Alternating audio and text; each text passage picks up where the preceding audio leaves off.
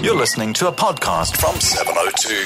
702. Comment by John Robbie. Oh, the rugby in Durban is the best thing. That defeat in Durban is the best thing that could have happened to South African rugby. I'm going to repeat that. The rugby defeat, the hammering in Durban, is the very best thing that could happen to South African rugby. I know that sounds weird, but it is true. Why do I say it? Because we cannot fool ourselves anymore. We've been fooling ourselves in this country for years. We've allowed our rugby to stagnate while New Zealand has forged ahead, and now we know we are miles behind. There's no doubt about that. And here is the final proof, because on Saturday, and I was at the game, there was no lack of effort by the Springboks, by the players. In fact, the effort level was superhuman for most of the game. So despite this superhuman effort, we got hammered. 9-0. And, we never looked like scoring a try once.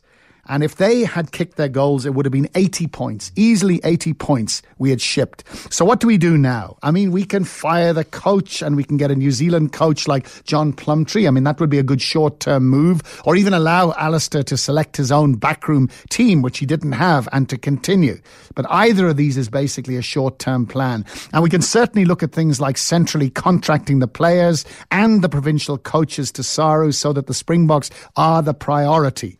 And, but I think we need to make a commitment to say, well, look, the World Cup after next, 2023, we're going to win that. We're going to win the World Cup after next. In other words, set a goal of a time when we're going to get things right.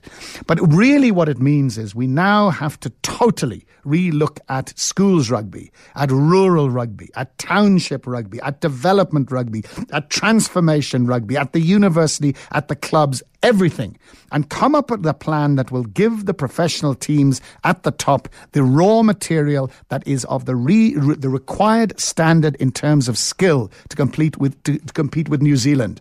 I mean, they did it. People forget that. They took stock over 10 years ago and they came up with a plan, and look at them now. And what it means is we have to swallow our pride, we have to copy the best, and if necessary, hire someone to oversee it from New Zealand. Saturday means we can no longer fool ourselves. We either accept we're second rate or we decide to be competitive. And I think one day we will look back on Saturday and say, thank goodness it happened.